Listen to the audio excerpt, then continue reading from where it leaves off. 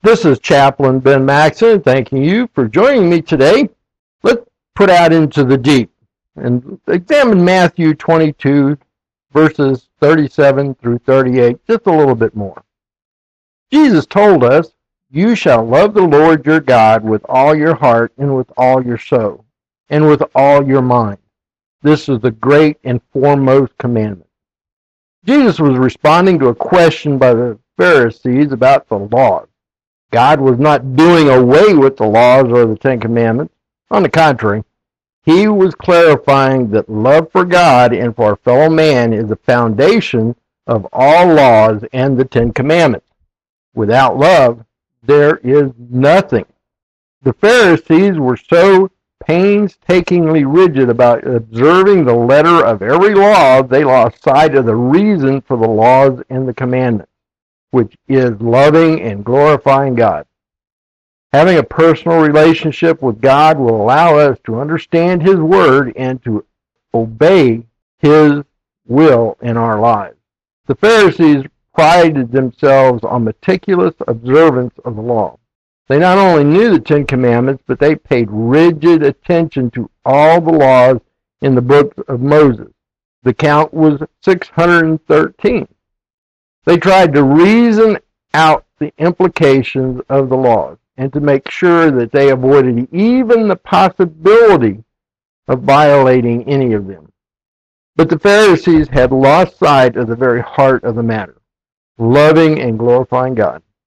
We do not want to fall into the trap of believing that we can show the world how righteous we are, but not truly following the commandments.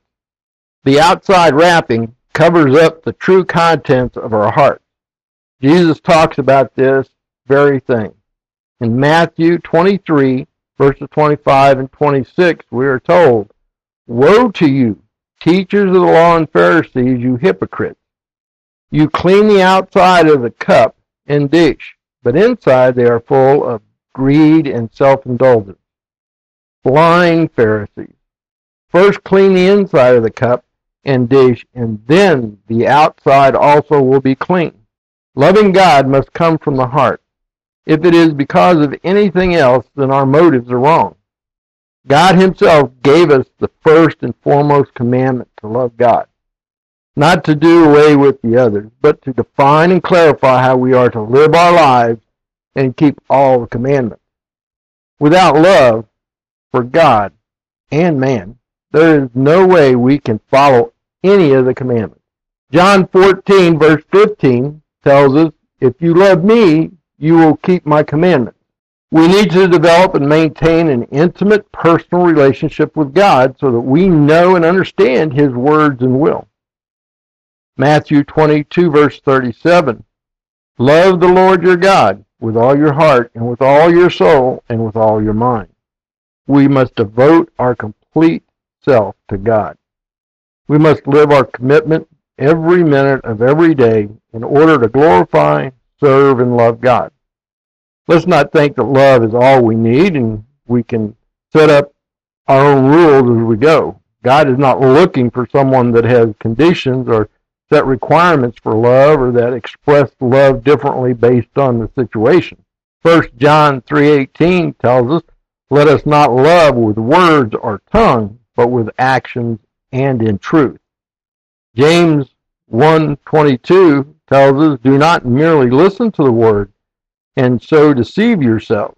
Do what it says." There is no way man can ever love the way God loves us. God knows us and expects our complete commitment, but does not expect perfection.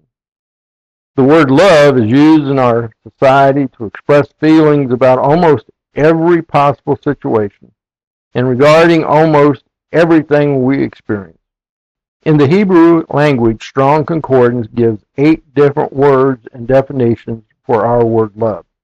The Greek language is credited with 4 words that we replace with the word love. Why should we care about the use of love in the Bible compared to how we use it today? Simple. The word love today has been so corrupted that it has lost its impact and sincerity. Telling our children we love them in one breath and then announcing to the world that we love Snickers candy bars has a tendency to water down the meaning. I believe because we dilute the word love as we do not understand just what God means when he says he loves us. Are there replacement words we can use to better express our feelings? What about desire, lust, want, delight, charity, obsession, compassion, friendship, and pride? In most cases, I venture to say we mean one of these words instead of love most of the time. To love God is not like any other love. To love God is to have a desire to find his truth, to serve him in every way, every day, to know God is sovereign, all-knowing, and all-powerful, to give ourselves, mind, heart, and soul. The love of God is more than emotion. It is faith and action. So what does this all prove? All the law, which includes the Sabbath, hung on these two commandments in the Old Testament, which no one can dispute. And while Jesus quotes from the Old Testament, he still says all the laws hang on these two commandments. So what has changed? Absolutely nothing. All 10 commandments remain totally unchanged, just as Jesus promised they would in Matthew 5:17 and 19. Jesus goes on to tell us in Matthew 22:39, the second is like it. You shall love your neighbor as yourself. If you do not have and show love for others, then love for God is not possible. Because to love God is a prerequisite to everything in our Christian walk. The commandments are based on love of others, both God and mankind. Give us guidance and empowerment so as not to do harm. 1 John 4, verses 19 to 21, we love because he first loved us. If someone says, I love you, God, and hates his brother, he is a liar. For the one who does not love his brother whom he has seen cannot love God whom he has not seen.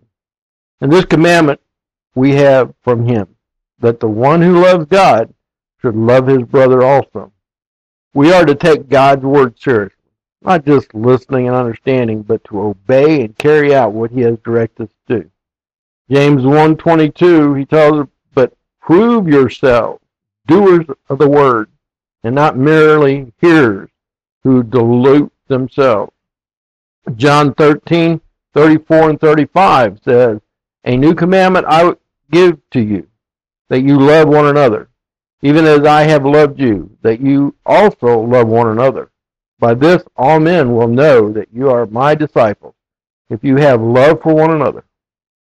As followers of Christ, as his disciples, we should want to love and show compassion for all as part of our Christian walk and witness.